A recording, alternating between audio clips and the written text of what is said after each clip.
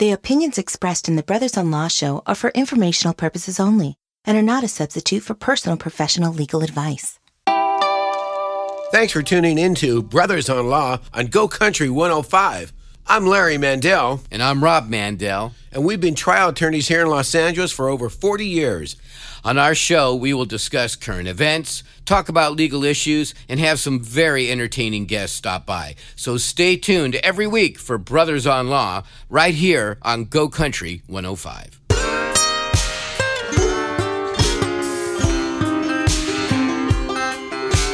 Brothers on Law.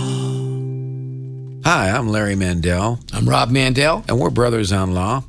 Hey, Rob, I want to welcome the audience today and also another shout out to Debbie of Mortgage Mom. Radio. I want to remember when something, Rob. I want to hear this. Remember when? So, Larry, I tell you what. Do you remember when we were kids? I want to say I was about 8 to 10 years old. And we had a fellow painting our house. And he was a nice enough fellow, but this painting job, I mean, it wasn't the biggest house in the neighborhood, and this painting job was taking a very, very long time. Do you remember that? Yeah, way too long. And some of my friends were like complaining, telling me, why is this guy always at your house, and why is he taking all summer to paint, the house, and blah blah blah. And so I remember I went up to my dad and I said, hey, Dad, this guy he's always here. It's embarrassing us. And, he's taking forever to paint the house. And why is he still here? Blah, blah, blah. And my dad looked at me and he said, I'm going to tell you something. Mr. Blank is an alcoholic. And no one else is going to hire him. And I'm going to give him a job. That's something about our dad. I know. And he says, I don't care if he takes all summer to paint the house. Well, that's the kind of compassion we need for people. Yeah. That have a drug problem, alcohol problem. Right. And that kind of is a segue to, because we want to welcome our very special guest today, Jeff Robbins. And Jeff Robbins is an attorney. He's the co-founder of Better Life Recovery, a comprehensive drug and alcohol addiction rehabilitation and detox center in Orange County. So, Jeff, welcome. Thank you so much for having me. Welcome to the show, Jeff. So tell us about this A Better Life Recovery program. A Better Life Recovery is a full-service behavioral health facility that has 2 subdivisions, one which specializes in substance abuse, addiction treatment. The other treats a population whose primary diagnosis is mental illness. We are approximately a 100-bed facility down in South Orange County, wow. And we provide the full spectrum of behavioral health treatment to a wide population. That, wow. Sadly, is bigger than most people. Yeah, bigger than 150 beds, right? Yeah, that's for sure. Yeah. How do people find out about your facility? Well, the treatment industry is very interesting to me. Coming from a corporate litigation background, it's entirely different. They passed what's called the Federal Mental Health Parity Act about 10 years ago, and that changed substance abuse treatment from a largely unregulated cash-based business to a traditional medical practice type facility where your primary payers are insurers. Huh. So there's been a lot of fallout over those 10 years as the industry has transformed into what I'd say is a more professional level of services, whereas in previous years you had a lot of what I'd call mom and pop providers on a very small scale. So we've been fortunate in that my partner is a board certified psychiatrist, and we've been able to tap into some very good professionals and have built our name up through the hospitals and other healthcare facilities that run into this population on a daily basis, and they call us. And that's typically how we get our clients. That's pretty cool. Go ahead, Rob. You want to let me go ahead? Yeah, that's younger brother courtesy there. That's big brother courtesy. That. Yeah. Well, I'm just curious how a steel veined lawyer, corporate litigator gets into something this empathetic and useful, more useful than most of us lawyers, in the community. So how did this come about? Well, it wasn't planned. I went through my own issues about 7 or 8 years ago and sought treatment and recognized the need for a higher quality level of care than I was seeing available. And I ran into some tremendous people who have become my business partners. Okay. And I found what I was doing in this arena was far more rewarding personally than what I used to do, which was a lot of public works construction litigation. Right. Which is great, and I really enjoyed it, but it did not bring me the sense of fulfillment. I really get to see people change, and some of our most important employees are people who have come up through our program, and it's unlike anything I've ever done before. Our name is A Better Life Recovery, and our goal is to try to help people build a better life. That's really can really what we're feel doing. that. Back in the day, I handled defensive drunk drivers. This was when I first started out, and I had one client. His first name was Mike, and he must have had 3 or 4 drunk drivers, and for some reason I was able to get him off. But that was, so you weren't helping him necessarily. No, I was not. Exactly. You were helping him stay out of jail, right? But right. But the story, as it evolves, he finally got help, and now he's a working citizen of society, doing something positive for himself. He works in the entertainment industry, and I run into him, and he calls me occasionally, and it's so rewarding that he shifted from that devastating, kind of cycle to being productive. So, Jeff, what does the facility do? In other words, someone comes to you through one of the channels that you were describing before, and they're having these addiction problems. What do you guys do? What is the normal process to help someone get that better life? Our typical demographic on the substance abuse side is an 18 to 26-year-old male opioid addict. Oh, okay. So they are typically cleared medically before they come to our facility. They go through detox. They then come to us where we do an assessment, a clinical assessment, not my area of expertise, but we have people who sit down with them. And then they are put into our program, which has multiple levels of care that start at a higher level of intensity and taper off over time. Our belief is that we can get much better outcomes if we are able to keep people involved in a level of treatment as long as possible. I see. And one of the things we're working on really hard right now is how do you measure success in that field, because it's inherently subjective. It's not an x-ray of a broken bone. It's a long process. And so we're working to develop collect the relevant data so that we can demonstrate through the peer review process that the success rates we're getting are far above the industry norms. I see. Is there a certain amount of time that you have to be? It's an in-house facility, right?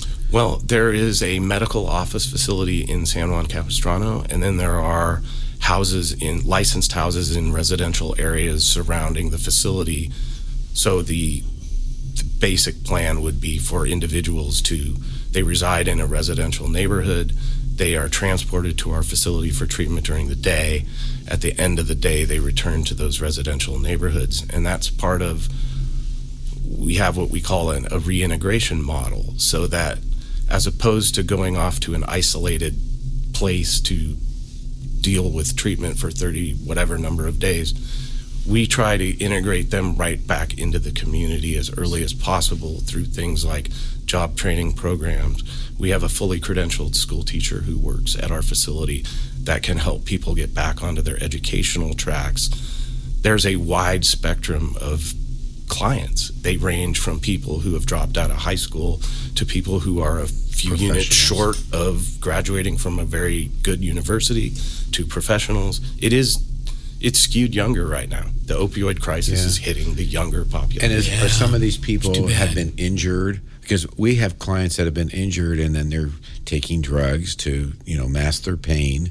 And so is that how the cycle starts with some of these people? That's certainly one of the primary ways that we see people get exposed and addicted to opioids are through surgical procedures where they are prescribed inherently addictive drugs. And for some people that works, and for others it doesn't. We're Larry and Rob Mandel, the brothers-in-law, here on Go Country 105. Do you have a legal issue you need help with? We want to hear from you. Find us on Instagram and send us a message. Then tune in on Saturdays at 8 a.m. right here on Go Country 105. So when they're at the facility, what kind of services are they getting? Are they getting mostly counseling and classes, or something else?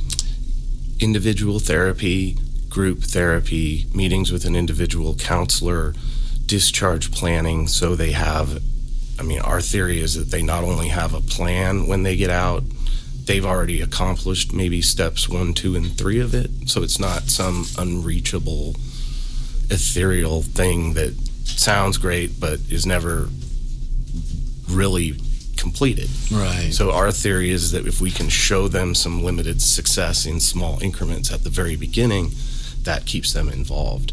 But it's inherently a therapy-based program. And what are some of the bigger hurdles in giving treatment to these patients? Some of them come from horrific family backgrounds where, I could tell you lots of stories about people whose first exposure to opioids came through their parents, believe it or not. As kids? As children, yeah. I see.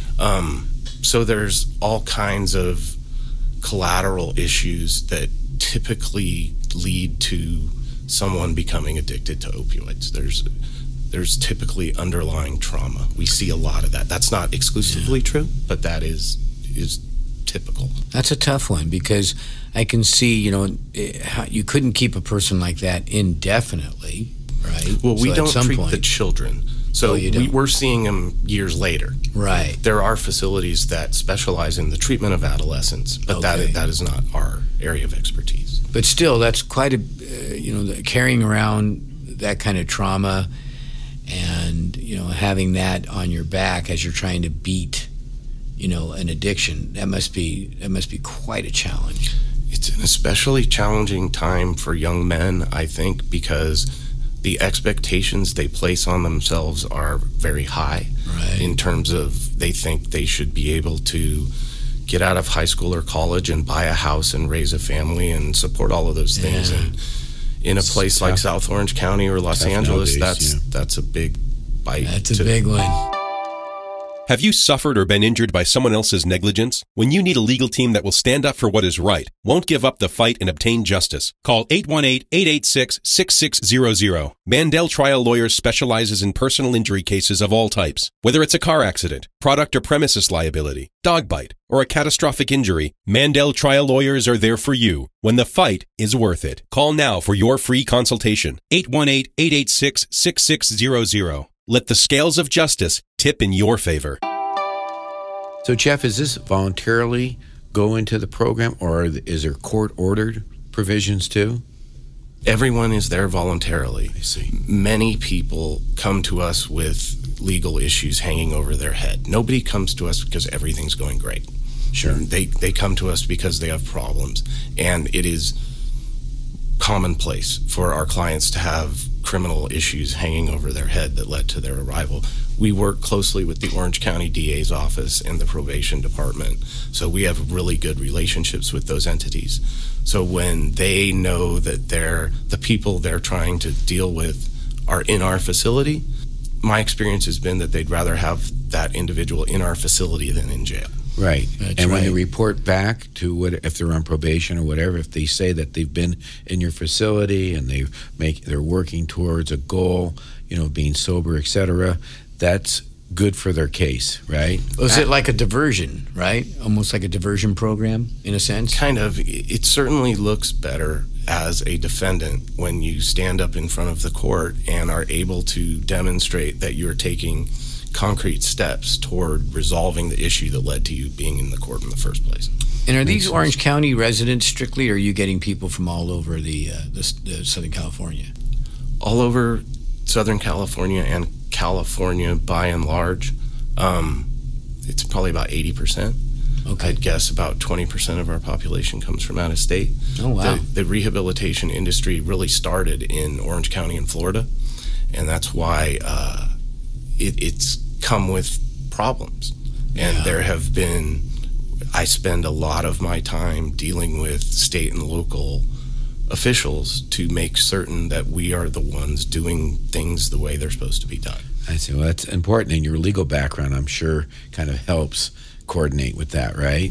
It's entirely different, but yes. I deal with everything from typical human resources issues to interfacing with law enforcement to lobbying in Sacramento, because there's a lot of regulatory changes going on right now. So it's a big spectrum of things.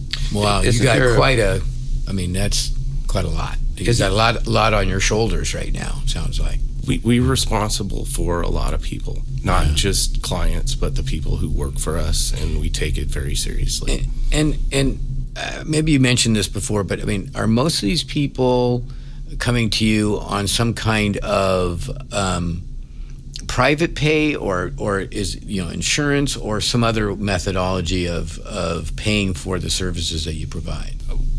We are an out-of-network provider, so typically most of our clients come in with PPO health insurance policies. Okay. We do get a lot of people who pay with cash, especially on the mental illness side, because the families are typically more involved with the mentally ill, whereas sometimes they are at the end of their ropes with the substance abuse population. I see. So there's a more sympathetic view toward mental illness, in my experience. But we also routinely scholarship. I would guess 20% of our clients at any one time are there entirely free. That's nice. Because we try to give back as well. Stay connected with us on Facebook, Instagram, Twitter, YouTube, and of course, brothersonlaw.com. There's a bill, you were talking about legislature, and there's a bill making its way through the Senate. It's called the Integrated Youth Mental Health Program. Do you know anything about that bill? Yes, I'm familiar with that. What is that all about? The state is attempting to establish a series of what I'd call way stations for early phase intervention for mentally ill youths ranging from age 16 to 25. And the state would be establishing a particular set of criteria for these facilities and then funding local communities and counties who would actually implement those facilities. Do people attend school and work during your program? As the program decreases in intensity, yes. At the very initial phase, when they first come into the office, this is all they're doing. That's all they can handle.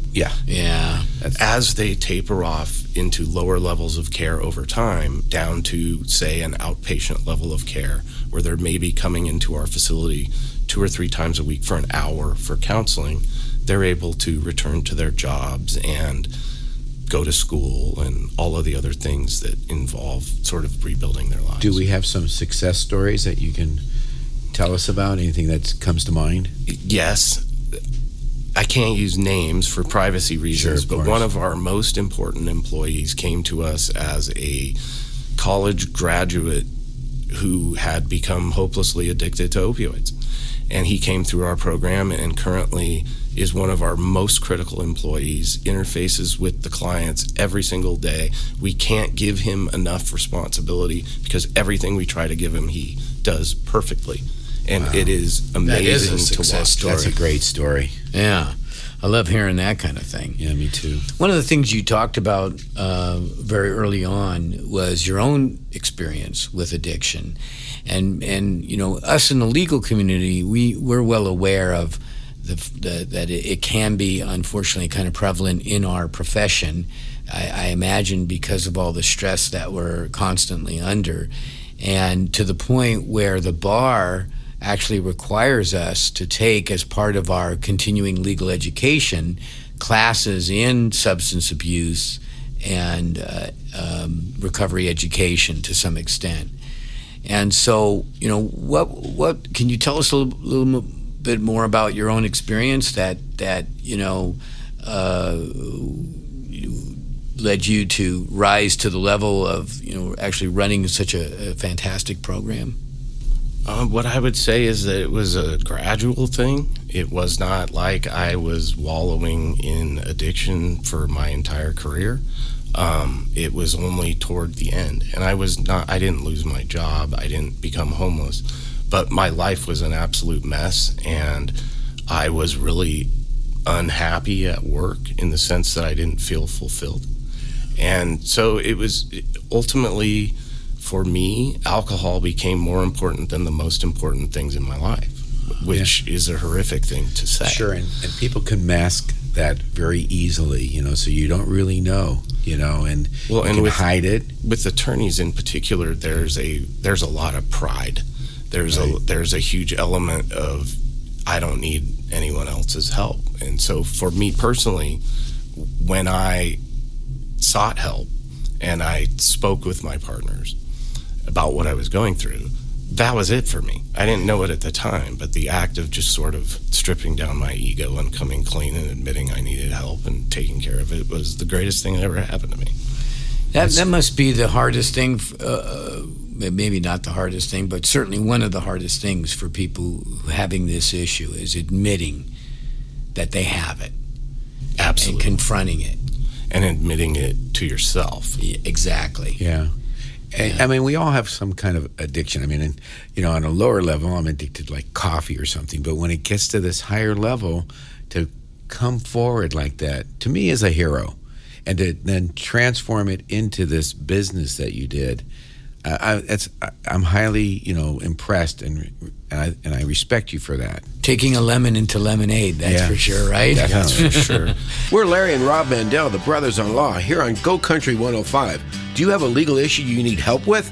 We want to hear from you. Find us on Instagram and send us a message. Then tune in on Saturdays at 8 a.m. right here on Go Country 105. How prevalent is, I don't know if you know any statistics or whatnot, but, I keep hearing about opioid crisis. I keep hearing about, the other kinds of addiction. So if we took all the alcohol and substance abuse that's out there right now, how prevalent is it in our society?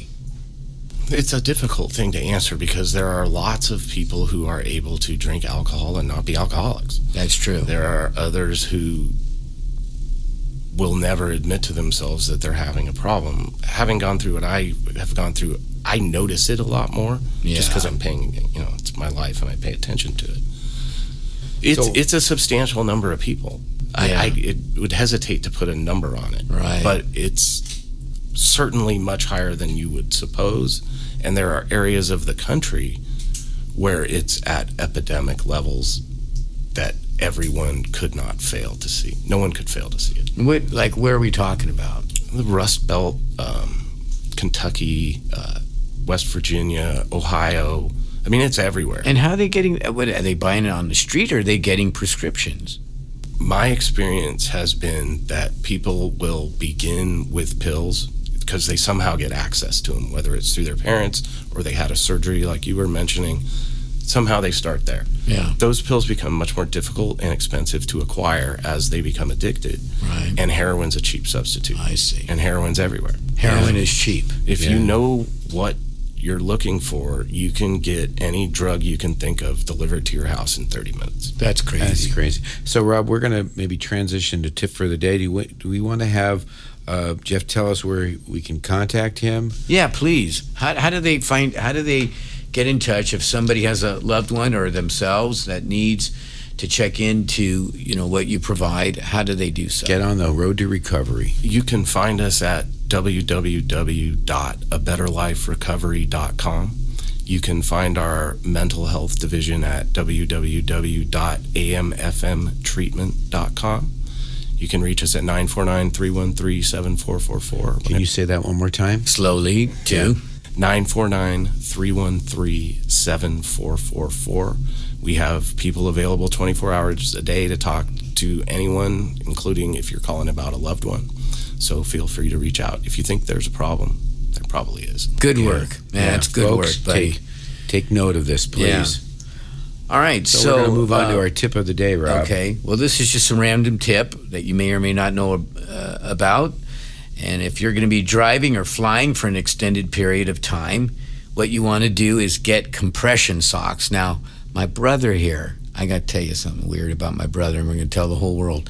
He doesn't like the feeling of socks on his calves, so he cuts them. He cuts talk about, like an addiction. He cuts these. So compression socks would be really bad for my brother, but it may sound silly, but wearing them will help with the swelling and improve circulation while traveling. And it's not really my brother's laughing right now because I just outed him on his socks, but it's not really a laughing matter because you can get a blood clot that can turn into a lung embolism from sitting too long or flying too long or whatnot. So especially as you get older, compression socks may be the way to go, or at least don't cut your socks, man. When you're flying. Yeah. Otherwise you can. Okay. So now it's Jeff, it's our true or false law. So we want you to weigh in on this. It's, this is some of these are just plain crazy. So in Massachusetts, it's legal to tell fortunes without certification.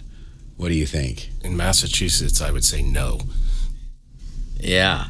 I think that he's right, because it's saying here that a fortune teller must live in Massachusetts for at least a year in order to apply for a certification. And the reason it helps prohibit psychics from taking all of your money in exchange for false predictions. They like to protect gullible people in Massachusetts, I guess. I don't know. All right, it's time for our Mandel message box. Let's check the Mandel message box. George from Cyprus messaged us. I rarely travel, but I finally took a trip to see my family, and the airline lost my luggage. And his compression socks were in there. It just never Poor turned George. up. Yeah, the luggage never turned up, ever. Can I take legal action? This is very frustrating, and my trip was practically ruined. Well, yeah, it's a common carrier. Yeah. And they're liable for moving your stuff. And, of course, you'd have to somehow prove the value of the clothing and whatnot that was in the luggage. I don't know how you do that. I think there's a limit, though, Rob. Is there a limit? On what you can get as a recovery. Maybe. There may be a federal limit on that. Yeah. But anyway, that's just a terrible thing. I've had that happen to me, too, and I think they did find the luggage after like 3 or 4 days, and you're out there buying more clothes and stuff. It's so frustrating. Mine ended up at a different airport. Oh, so it came back like 3 days later. Yeah. I couldn't use it at that point, obviously, for the trip. It was over. Yeah. So, go ahead, Rob. How we doing? Okay. So, I did have one more question. Yeah. And do you find that there is any difference between the various addictions, in terms of treatment, or are they all pretty much treated the same way? In other words, if you're addicted to alcohol or opiates or something else? I'm not a clinician, but I don't think the substance is relevant. Yeah. It's the addiction. It's the addiction. Yeah. And you see, what's sad is I see kids now where their single greatest asset is their own addiction. And they sell it to unscrupulous treatment providers. And I do a whole show with you guys about some of the things I've seen in that arena. So, for instance, we have had people present themselves as opioid addicts in order to gain admission to our facility. And once they gain admission, solicit our clients to transfer to another facility by offering them thousands of dollars of cash. That's so crazy. They will come in and put $2,000, $3,000, $4,000 of cash into an active heroin addict's pocket. Oh, boy. And hope that they transfer to the other facility. Worse, they will actually sometimes get the clients high in order to qualify for a higher level of care once they transfer to the new facility. That's just wrong. That's deplorable. But right now, we got to wrap things up, so we do want to thank Jeff Robbins, founder of A Better Life Recovery Center, for coming down, spending your Saturday morning with us. So if you missed any part of this show, or you want to listen to some of our archive shows, head on over to brothersonlaw.com or YouTube to find them. And we hope you tune in next Saturday morning at 8 a.m., if I could say that, right here on Go Country 105. And remember, let the scales of justice tip in your favor.